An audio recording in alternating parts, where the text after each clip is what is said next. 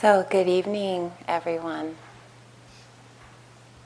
It's so nice to be with you. I was sitting in here at the 6:15 sitting. It was so quiet, so beautiful. I love retreat.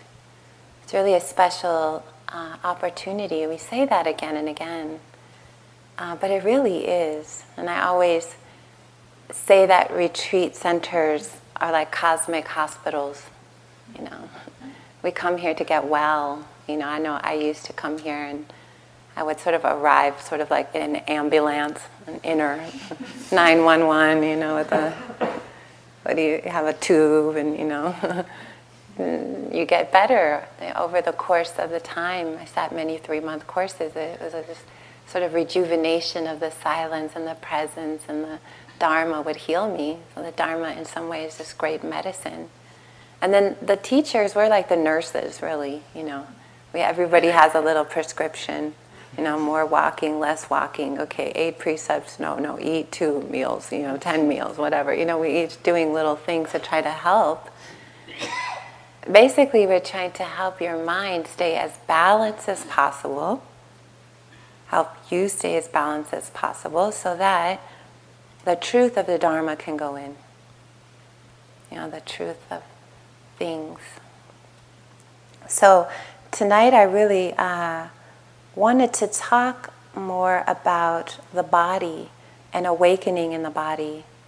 And so I'm going to offer some different perspectives on what we mean by mindfulness of the body, or embodiment, or freedom in the body. So I offer some of these thoughts and reflections, but I want to encourage you to just take what's good for you. You don't, all the Dharma talks, we just offer, it's kind of a buffet, yeah? So you just take this or that, and if there's something that doesn't work for you, you can leave it. It's just what we just offer. So it's in that spirit that I want to offer this talk, because for some people it could be very helpful. So I offer different perspectives, or maybe a perspective that you haven't heard so much. So I just want to start off with this quote by Eduardo Galeano. He says, "The church says the body is a sin. Science says the body is a machine. Advertising says the body is a business. The body says, I am a fiesta." Is anyone having a fiesta today? Or sometimes it can be more difficult, So that's what Eduardo says. The body is a business. The body says, I'm a fiesta. So what does Buddha say? Buddha says in this beautiful quote, I'll read you a couple. Bhikkhus, so this word bhikkhus again. When one Dhamma is developed and cultivated, it leads to a great sense of urgency, to great benefit, to great safety from bondage, to great mindfulness and full awareness, to obtainment of knowledge and insight, to a pleasant abiding here and now, to realization of the fruit and true knowledge of deliverance. What is that one Dhamma? It is mindfulness occupied with the body. So it's an interesting translation, occupy the body. It reminds me of Occupy movement, in Oakland. It's quite active there, right near our meditation center. So it's like, how do we occupy the body? It's very interesting. Another quote that I love a lot. In this fathom-long body with its perceptions and thoughts, there is the world, the origin of the world, the ending of the world, and the path leading to the ending of the world. And one more quote that I think is pointing, just as anyone who extends his mind over the great ocean has included whatever streams there are that flow into the ocean, so too, when anyone has developed and repeatedly practiced mindfulness of the body, he has included whatever wholesome dharma there are that partake of true knowledge. So that's pretty clear in some way. But I would hear a lot about mindfulness of the body, a lot. We do. This is a foundation. It's the first foundation of mindfulness. But when I was practicing, I didn't really know what that meant. It's like, yeah, how do I be in my body? Okay. I think for a long time I faked it. I think I did walking meditation and I thought, oh, this is what embodiment is. Step, left, step. But I didn't really understand what it meant to live in the body, to move with the body, to feel at home in the body. And there's also a lot of conflicting information, what I've discovered about how to be in a human body and lead a spiritual life. Right? We have what the church says, we have all these different views and opinions, right? And we don't always know how to respond. There actually isn't that many teachings out there. So the questions that I want to pose tonight are, how do we learn to become embodied?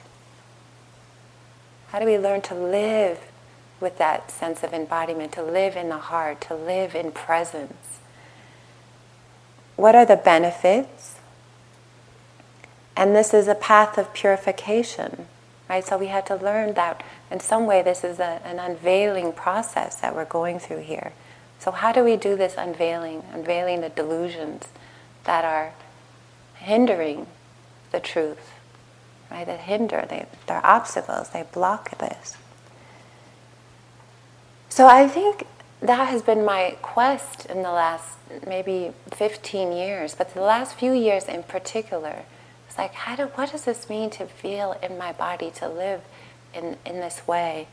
And I think the Buddha also had his own process around this, if you think about it. As he left the palace, being the prince that he had a very pampered lifestyle, right? He was a prince, it's all that comes with that. And then when he had his great renunciation, immediately he set about trying to become an awakened being, discover truth. And they say for 5.5 years, he really sort of tortured his body. That was what you did at that time. There was all these practices, right? And lying in the sun and for hours at a time doing yoga poses, right? Or holding one's breath, or lying on a bed of nails, not bathing, not eating. There's a text where he's eating one grain of rice a day. At Spirit Rock, I'm not sure who gave Spirit Rock this statue, but it's sort of hiding way off on the side of this hill. It's a giant statue of the Buddha where he was in his most intense phase of renunciation. Basically, he was starving to death. Right? So they say that he came very close to death, actually. Right? Trying to break the body in some way. That was what the teachers were teaching. And his friends, his little sangha, also thought that was the way, right? We somehow break out of this body, this encasement, and then we attain freedom, right? We somehow got to manipulate this, and it became out of balance to the point where he almost died. He said that I read in one text that he had tried to get up to go to the bathroom and fell face down in the mud. He had no energy, and then it was very clear, this is not the way. Right? But 5 years of doing all of that, 5 years sitting on the earth is a long time. Right? Can you imagine that? The dedication and the willingness. But that wasn't the way. That wasn't, there was a middle path that he discovered. So I think what's beautiful how I interpret that, and again, we all as teachers, we hear texts and we learn them from our own heart, is that I felt like when he surrendered into this is not the way, there was a beautiful young, and when I say beautiful, I mean beautiful-hearted woman who was making an offering of a rice porridge, Sujata. She was on her way as soon as the Buddha had this idea, this is not the way, I should eat, I should bathe, I should, I can't continue like this, I'm going to die, I don't even have energy. So here comes Sujata with this bowl of porridge that she had spent all morning making, and then sees him and offers it. So again, what we have here is sort of the feminine coming in. Like, eat, right? Take care of your body, right? And there's a bit like, oh, yes, this is good, right? And he starts to eat, right, and regain some strength, and he starts to bathe. And of course his friends who had been practicing all these years ridiculed him. Like, oh, God, look at you. You're eating, you're bathing. You've lost you've lost focus. We're out of here. They left him, right? So again, this is that middle path. That the Buddha said that way of torturing the body, that's not the way. So he had to find that, though, to go to an extreme, to come near death, and then to realize there's another way. It's like, oh, I include the body, right? Oh, it's not about torturing this body. How do I be present in this body? And he remembered a time when he was in his father's garden where everything was fine, right? And he attained a state of concentration, and it was very peaceful. Right? There was no striving, there was no struggle, it was this opening.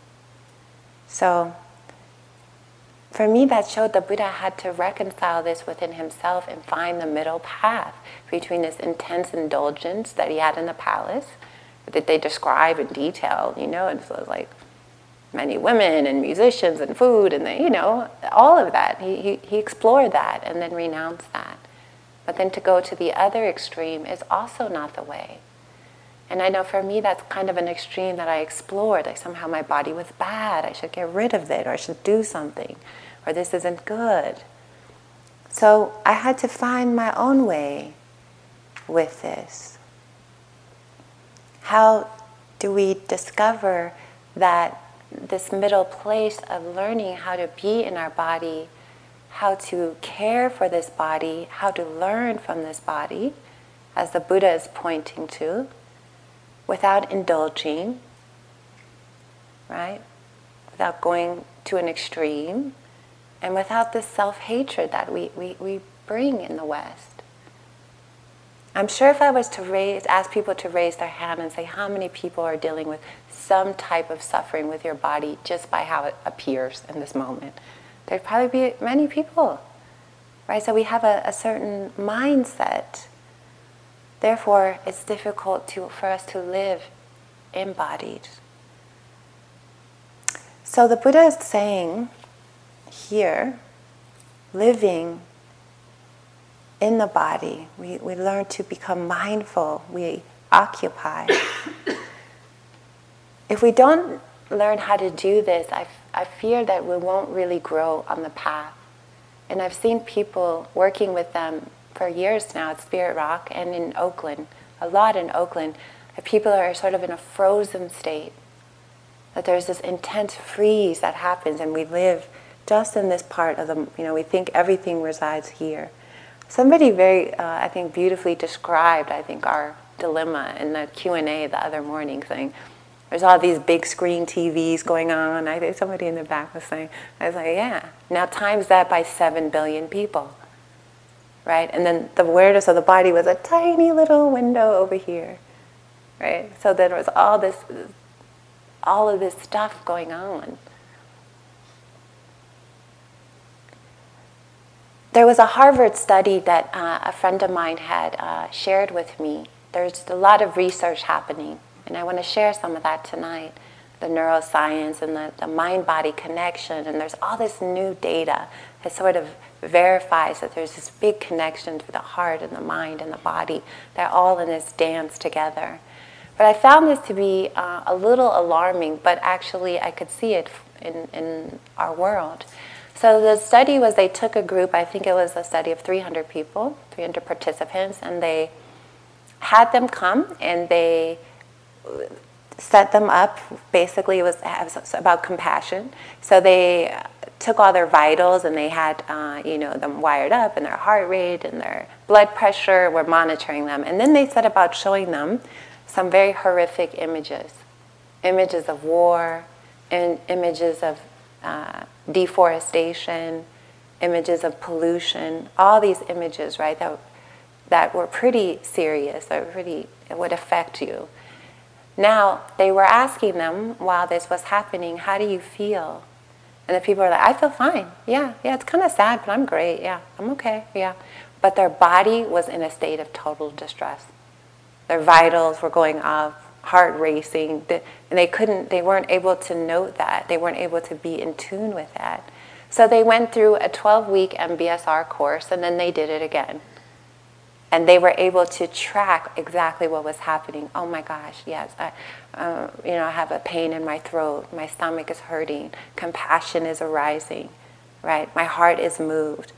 I feel vibration in my belly. My hands are becoming clammy. They were able to name what was happening. So this is very important. Because if we don't know, if we're numb, how are we learning? Of course we'd be able to destroy our planet if we can't feel what's happening, right? We can't feel what's going on. We're cut off in some way. So I felt like this is something that I see quite a lot of, actually, right? We can understand that. So I want to talk a little bit about the healing potential as we're coming into new territory here. As we establish more of this connection between the mind and the body, I've seen within myself and others a lot of healing of people's illnesses and all types of things through meditation. Even Deepa Ma, the teacher, with Joseph and Sharon and Jack, I think she was described her as crawling into the meditation center, racked in pain, right? And within, a few days, it's like, wow, body well. But I've seen this also happening in Oakland quite a bit. People told me they were on very intense medication, pain management, and it's lessening. In the mindfulness-based stress reduction world, there seems to be a huge benefit to doing mindfulness practice. What are they doing exactly? In MBSR class, a body scan. What is it that's so marvelous about applying awareness to the body in detail has a healing effect? I find this very interesting and powerful. It interrupts the usual flow of our thinking. I think our thinking becomes interrupted when we live in the body. We're not paying attention to the big screen TVs anymore, which is mostly what's showing on those TVs is terrible. It'd be different if it was exciting or fun, right? Mostly it's a horror story, right? Again and again and again. This is brutal. It's really difficult. So when we're able to apply awareness to the body, there seems to be this effect, right? The body gets better. John Kabat-Zinn, in the training that I had done with him, he was like, all these studies of people, it was like, wow, nobody's really paying attention to this. This is amazing. It's getting bigger and bigger as people, science is proving it more and more. That this way of being, of paying attention. There's another, a Dr. Herbert Benson, he's an MD and the director at Emeritus of Benson Henry Institute of Mind-Body Medicine at Massachusetts General Hospital. And he's the author of The Relaxation Revolution. So he was an emergency room physician and led all these different things. And he started recommending meditation, yoga, Tai Chi, deep breathing, and visualizations. Right? And he started studying his patients. And all elicit the relaxation response, the quelling the release of stress hormone, cortisol, and adrenaline. Right? So these create cancers, actually. These are very toxic for the body, all stress. This is very interesting. So he saw that applying these different practices, the heart slowed, the blood pressure fell, digestion eased, and the immune system of his clients soared. Right? And so he finally started to document this more and more. Like, this isn't just, hippie talk here, right? This is actually science. Like, there's something really happening.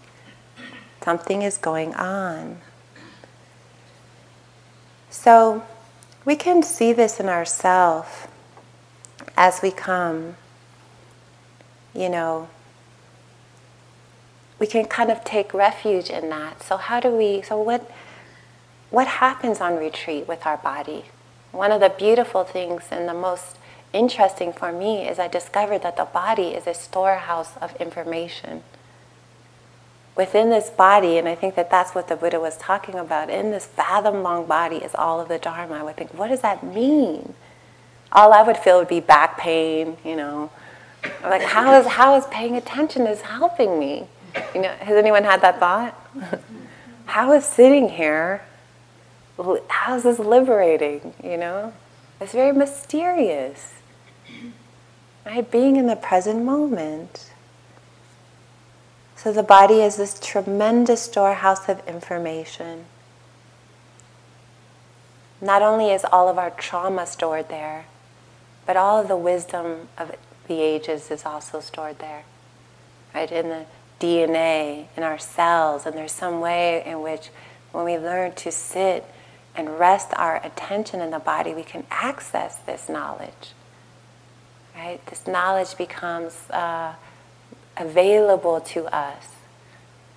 When we turn all the TVs down, and the mindfulness of the body goes up, we're available to learn. And I always, for those who know me, who are friends here, one of my favorite sayings is, this is school. Life is school. Are we paying attention? In a school class, the ones in the front row, they're ready, they got their pens out. Usually the back row is a little more, not here, but, in general. Everyone's asleep, right? It's like, they're going to have to repeat the class, right? Hence, we will repeat again and again and again and again. Nature of samsara is to repeat till we pass, till we learn, okay, this is how it is. Which is okay. We can repeat forever. We have repeated forever.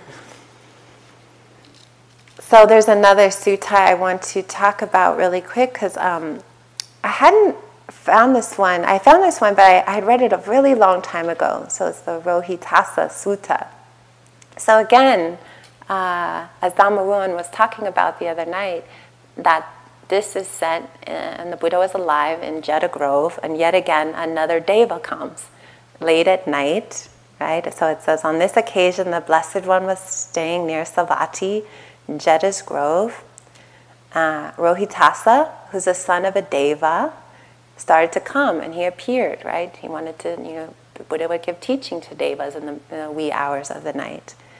So he bowed. It said that his body, it radiated through all of Jeta Grove, So he is this celestial being. So he posed this question to the Buddha, which I think is a very interesting question. I didn't really get this sutta so much when I first read it a long time ago, but he says, so as he's standing there, he says, I have a question. He bowed. He said, is it possible by traveling to know or see or reach a far end of the cosmos where one does not take birth, age, die, pass away, or reappear? So basically he's saying, is there a way through traveling can I get to freedom? Right? Where is there? And I could see myself in that. I've traveled so much, looking, is it here, can I find, So he kind of had that. And so the Buddha basically said, I tell you, friend, that it is not possible by traveling to know or see or reach a far end of the cosmos where one does not take birth, age, die, pass away, or reappear. And so he says, okay, I understand I can't get there by traveling. And then he describes a previous life where he was also a celestial being and he could travel. He had developed a magical power where he traveled. And he said, for 100 years, I tried to go without stopping. I traveled every inch of the cosmos, looking for an end, looking for freedom.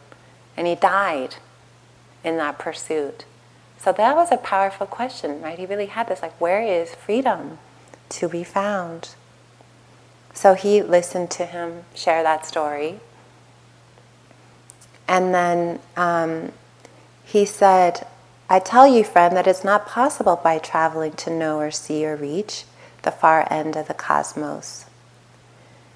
And then he says, yet it is just within this fathom-long body with its perception and intellect, that I declare that there is the cosmos, the origination of the cosmos, the cessation of the cosmos, and the path of practice leading to the cessation of the cosmos. And he talks about it being mindfulness in the body. In this fathom-long body, there is the cosmos. That's beautiful. Recently, somebody sent me a picture of us, a picture, and they said on the tagline, they said, this reminds me of you, or they said, I found an old picture of you. That's what it was. And it was this beautiful star.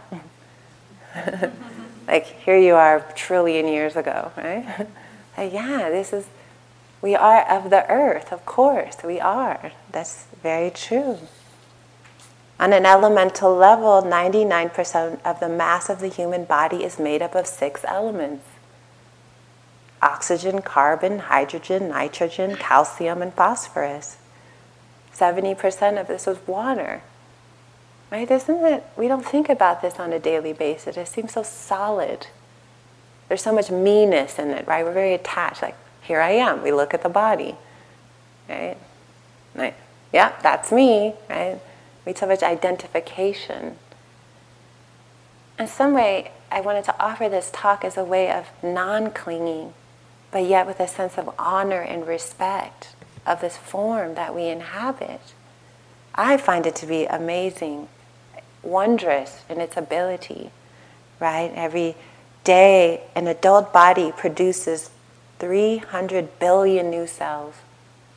So right now, we're sitting here, it looks very still. There's all kinds of things going on, right?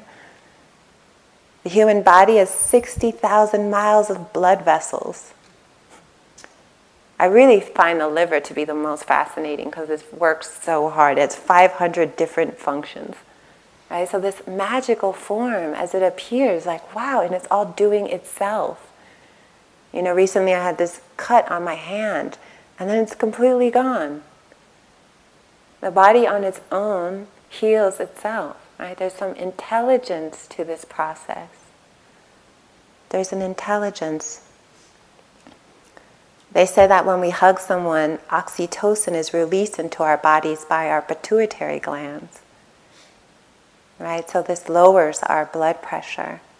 And I have a friend who's a pediatric nurse, and she says, she'll tell me all the time, she says, babies that are not held regularly spring fail to thrive. Their bodies don't develop. Even if they have a healthy brain, their body stays small. Right? Trauma creates that. Right? A lack of compassion has a serious effect on the body. So here we sit on retreat with our body, and all kinds of pains happen. We explore. I always think of the retreat experience as very shamanic, right? We sit here, all kinds of energies come as we release energy, just like the mind is doing a dump. The body also is releasing. Right? Whole cycle. Sometimes pains come, and with them there's tremendous emotion and sorrow. Right? And it's like we're releasing tension. Sometimes I feel like ancient knots are being healed. Right? Sometimes this is very painful. Sometimes it's very beautiful. As we take in, as we sit, there's beautiful energies. Right? We sit and the mind gets quiet, and we can open to a new state, of concentration.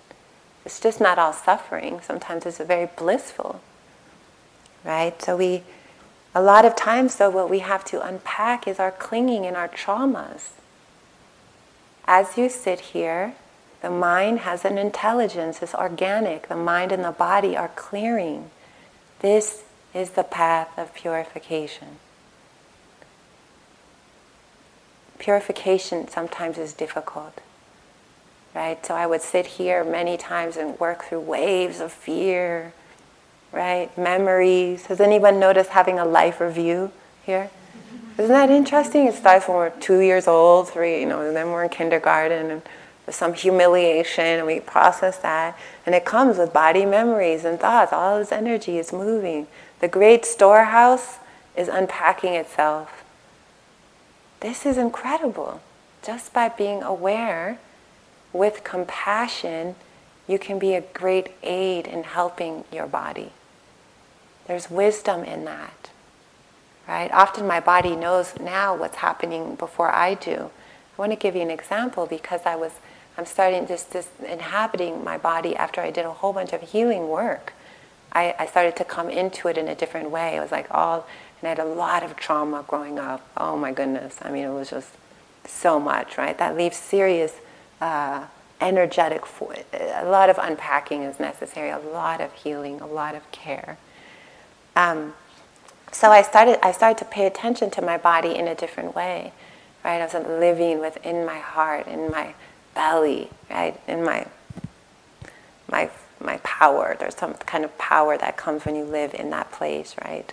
And so I noticed in my neighborhood, I live in Oakland, I'd been living in a house for 3 years, which I loved, but the neighborhood wasn't so good. There was a lot going on a few blocks away, right? I would kind of ignore it, like send metta, metta, that's it. I'll put a metta force around, it'll be fine, it's okay. I love East Oakland, but it has suffering there. It has suffering there. So I feel very attached to presence there, like no. But my body suddenly started to shake whenever I was at home. My mind felt fine, and I would notice my body shaking. And I think, body, what's happening? I had compassion for that. Like, what's going on? What do you need me to know? And it started to shake more and more. And pretty soon it was shaking all in the night. And I would leave and I'd travel, go to retreat centers, go to other places, body wouldn't shake. Drive home, body starting to shake again. And I started to feel like, oh, this is not good, right? And I started to feel, you need to move. You need to go. And I was very attached to where I was living. No. It was like, you need to move. So I followed it. On a whim, I said, I'm going to go. So I moved out within 3 weeks after getting that message. It was really epic to move so quickly. It didn't make sense. I kept telling people, this doesn't make sense. My body knows to leave. And sure enough, a couple of days after, the owner of the house called me and he said, wow, we had a terrible break-in. In the middle of the night, some people came in. They just messed up everything. I thought, oh, I could have been there. So there was something intuitive, like if we listen to our body, the body knows how to heal. It knows how to let go. So if we learn to be in tune with it, to listen to it with some kind of respect, I think that's the key word, is a respect. I think I didn't have much respect for my body. Right? It didn't look the way I wanted. It wasn't perfect. It was, we judge it by this kind of the media standard. Like that's the only lens we have for this form. We don't hear about this stuff in school. Right? We don't learn about mindfulness in an embodied way. We don't hold it as kind of sacred in that light of we can learn. So there's a relationship that you have to find again here. One of really valuing, not just dragging our body around. That's mostly how I was. Like, don't get sick, don't complain, don't get all achy on me. Come on, just suck it up. We'll work 20 hours straight. Don't give me any, Really, it's like that's how we are. It's kind of brutal, actually, right? And then you get sick, and we feel bad. Then we think, I need to rest, I'll be compassionate. But only usually in a crisis. A crisis becomes the stopping point. A crisis becomes where we say, I'll listen now. Okay, compassion. So we don't have to get to that point. We can learn to live with this awareness that's dropped deep down like a stone. Not in the endless cycle of thinking. We get nowhere really with that. We just suffer. So being here on retreat is a way that we can say, okay, how do I come in? Okay, one of the things, if you want to be embodied, I'm just going to tell you like it is right now, you have to be willing to feel. There's no way around it. You can't be numb and be embodied. You can't encase yourself and be embodied. You have to be willing to feel. You have to be willing to feel all the joys, the 10,000 joys, and then you have to also feel the 10,000 sorrows. You have to be willing to be present with that.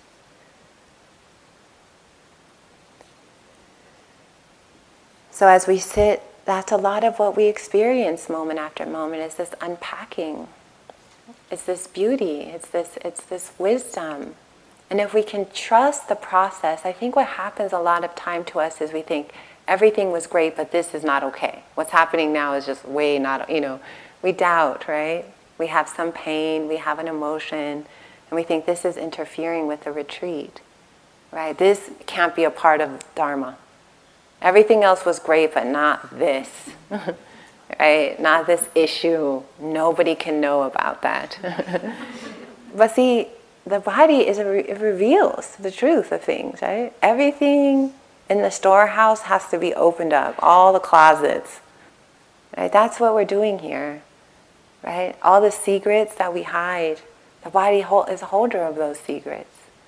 Right? It's like, no, let's free ourselves. Let's unburden ourselves. Let's make peace with ourselves.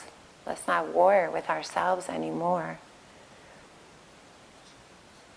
So I learned a lot about this when I was, I think I had a big, I guess you could say, insight. Last year, I ended a 5-month retreat. And 3 of the months of my retreat, I was alone in a cabin. And I was in Crestone, Colorado, in the mountains. And I hadn't planned on doing a cabin retreat. It just sort of evolved. I was staying, doing practice at a tiny little Tibetan center. And then I felt like it was too noisy. And suddenly I wanted privacy. So a nun said, if you want privacy, there's a yogi cabin way up on this mountain. Why don't you do practice there? And I thought, this is great. Because, you think only of the good things, right? I'll be alone in nature, connecting to the earth. I had all these ideas of mystical encounters, and experience. You think of good things, right? That's how we are with retreat. We usually only remember the last day of the retreat. Where we're running out of the hall, like, yes! And then we forget, the huge amount of cycles of pure... That's kind of good in a way, right? And it keeps us on the hook, right?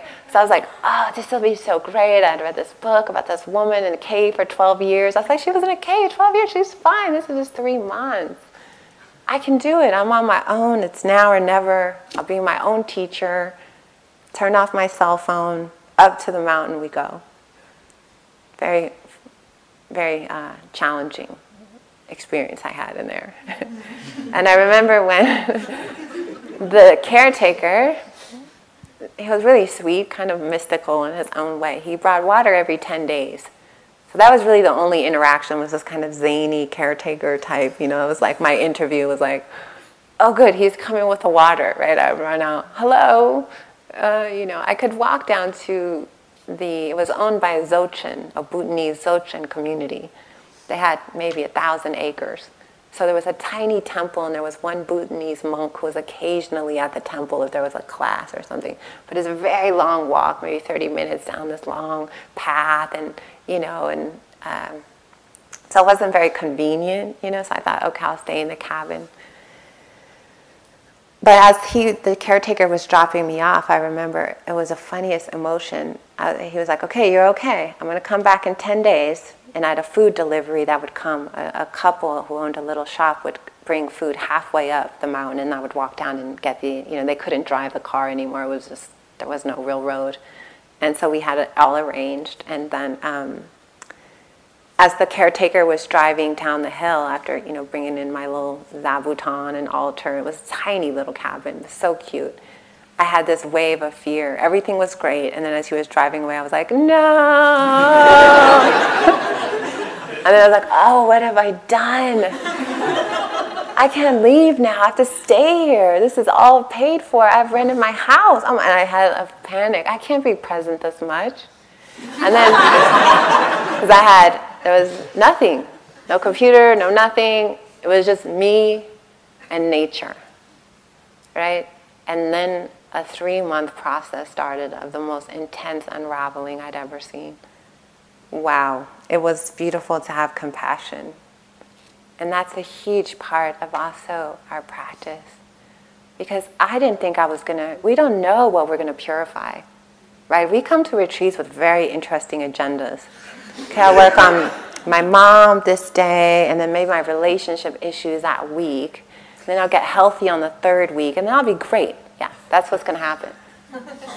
Maybe, and then we have somewhere I'll get really beautiful mystical states week 4, right? Be all great. Usually it's going like this, the image.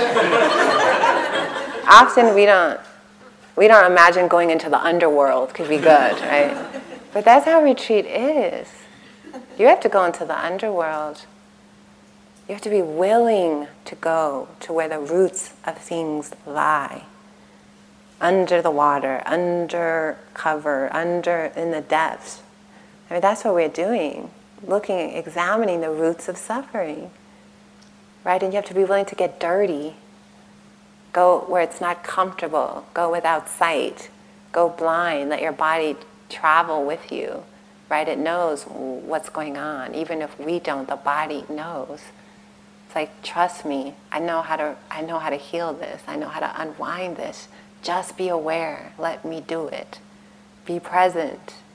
Let us do it. Let life do it. It's really empty. It's a process that's happening.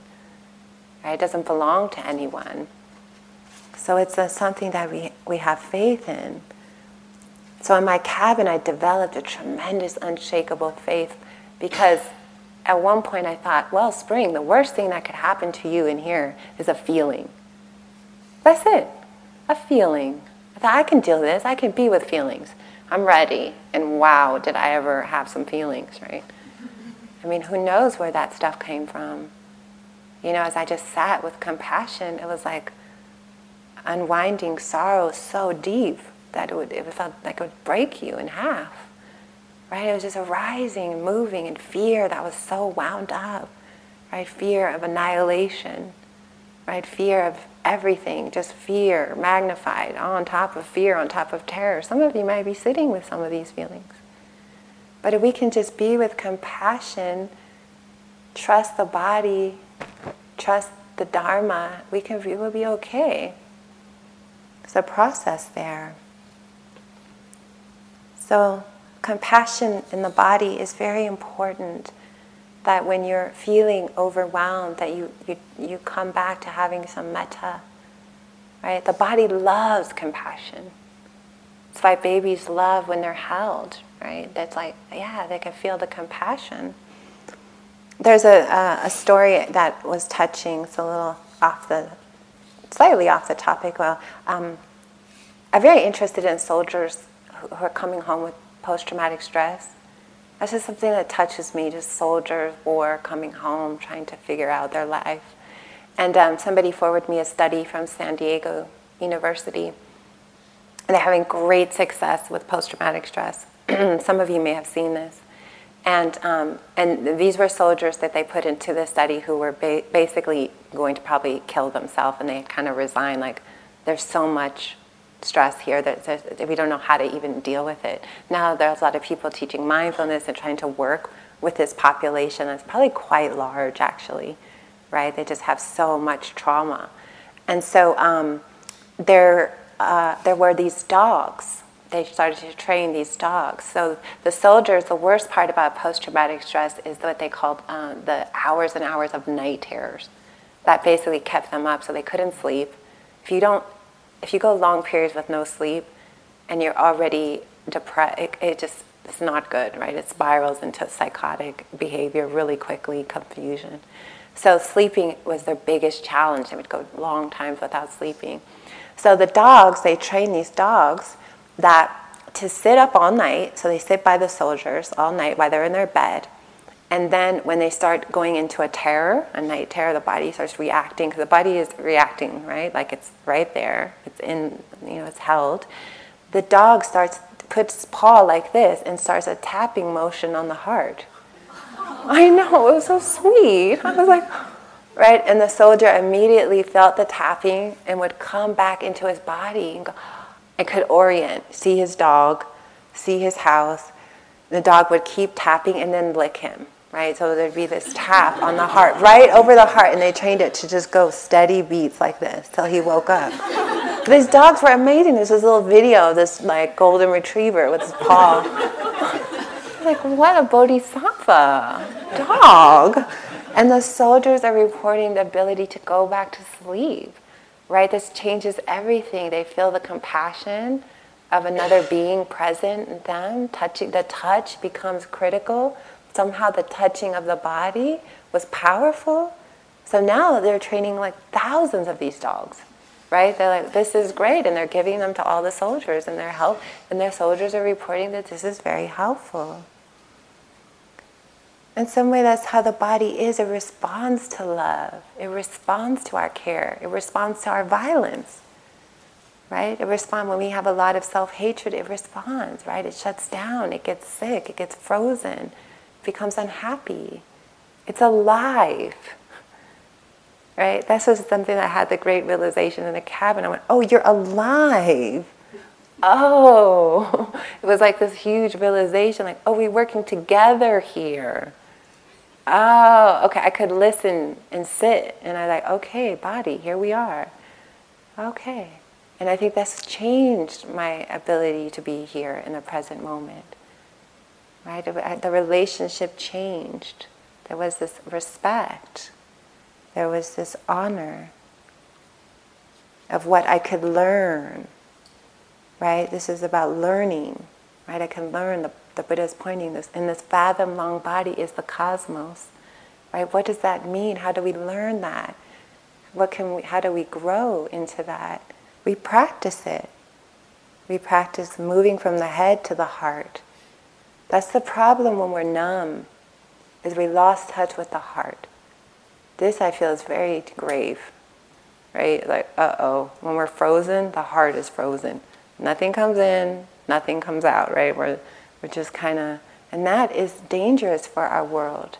That's how we're able to overlook the suffering of the planet. We don't feel it. It's like the study at Harvard. I don't see it, I don't feel it, right? But the body's like, yes, I feel it, right? The body's going, I'm alive, I'm connected, I am the minerals, right? So we can embody that. And there are some practices that we use for different reasons, and I just want to mention a little bit about that, because we do the 32 parts of the body meditation as a way of cutting through our attachment, of the body. And sometimes we do practices that feel more morbid, but this is like a certain medicine for certain types of conditions. And sometimes some of us have a very strong leaning towards greed or lust or this intense movement, right? It's the word also tanha, it's craving, right? It's a form of suffering. So we use certain types of practices to cut through our fixation, right? Because really what we're attracted to is someone else's, right? Oxygen, carbon, hydrogen, nitrogen, calcium. If we really saw it like that, right? There's a way like, oh, right? There's a delusion in that. We like someone's hair, but if it's in our food, it's disgusting, right? It's like, right? There's a delusion about how the mind sees the form, right? It's like, oh, I love it, right? But if we were to take it into its barest parts, we'd be freaked out, right? Like, no, I don't want that. No, that. Take it back, or let's get rid of it. So it's important that we learn to apply remedies as skillful means. These are all remedies. Metta, compassion, right? Big mind, in and out, breathing, walking, all these things are remedies. They're like skillful means that we pull out, and sometimes we pull that one out. Oh, okay, there's a fixation that is producing pain. So we pull that one out and we use that, right, to cut through, to see the truth of the form, right, to see form for what it is, right, the beautiful and the not so beautiful. But it still doesn't have to ever lose its wonder. I think when we learn how Thich Nhat Hanh, I'm reminded of him right now because he's in Oakland and a bunch of people. He's doing a big teaching there, and my friends were organizing it. But he always used to say, spring, or teach, not to me exactly, but I would always feel that it was to me, he would say. Personally. He would say, the earth will be safe when we feel safe in ourselves, when we feel safe in our body, when we feel safe and at home in our body.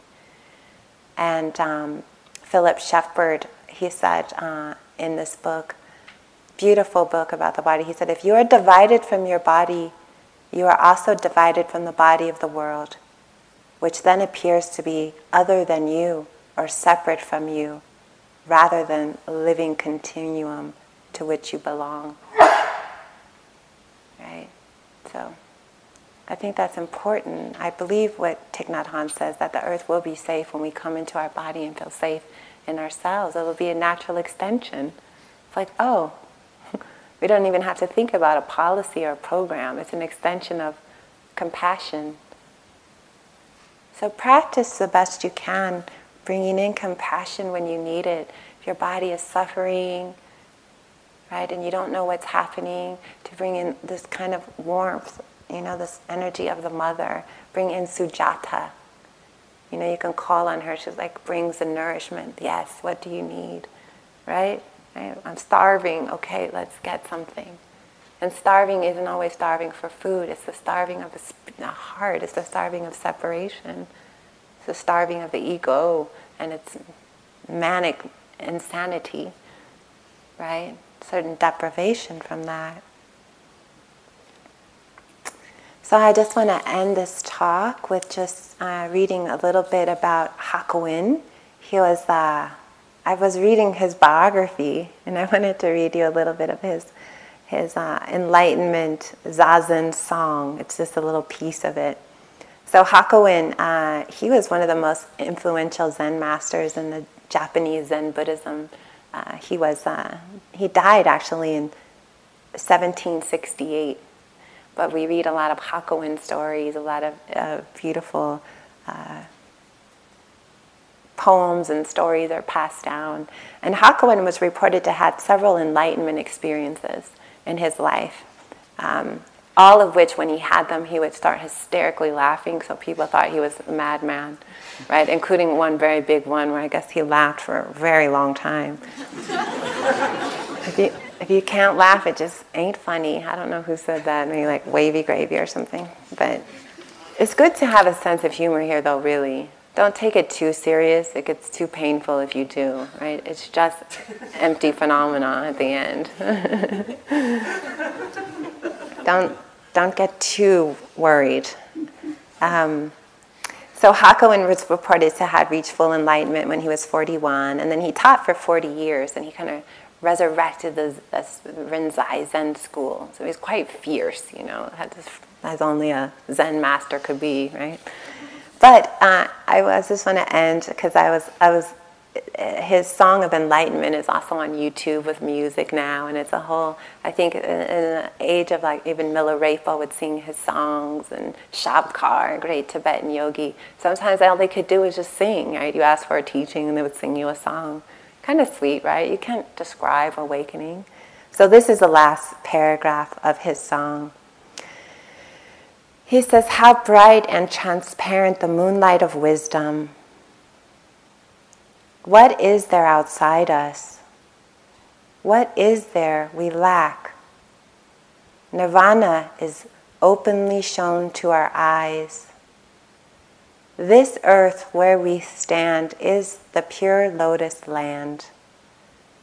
And this very body, the body of Buddha.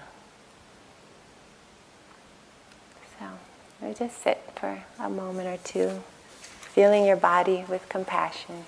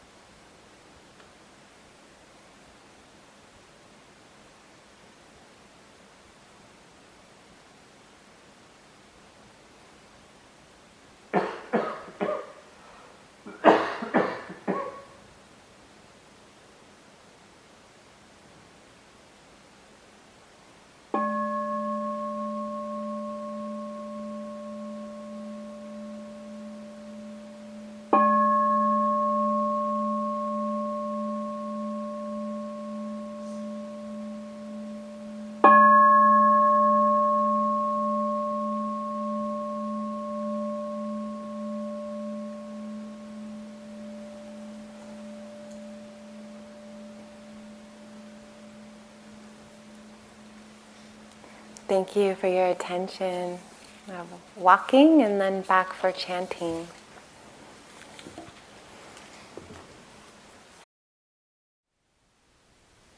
Thank you for listening. To learn how you can support the teachers and Dharma Seed, please visit dharmaseed.org/donate.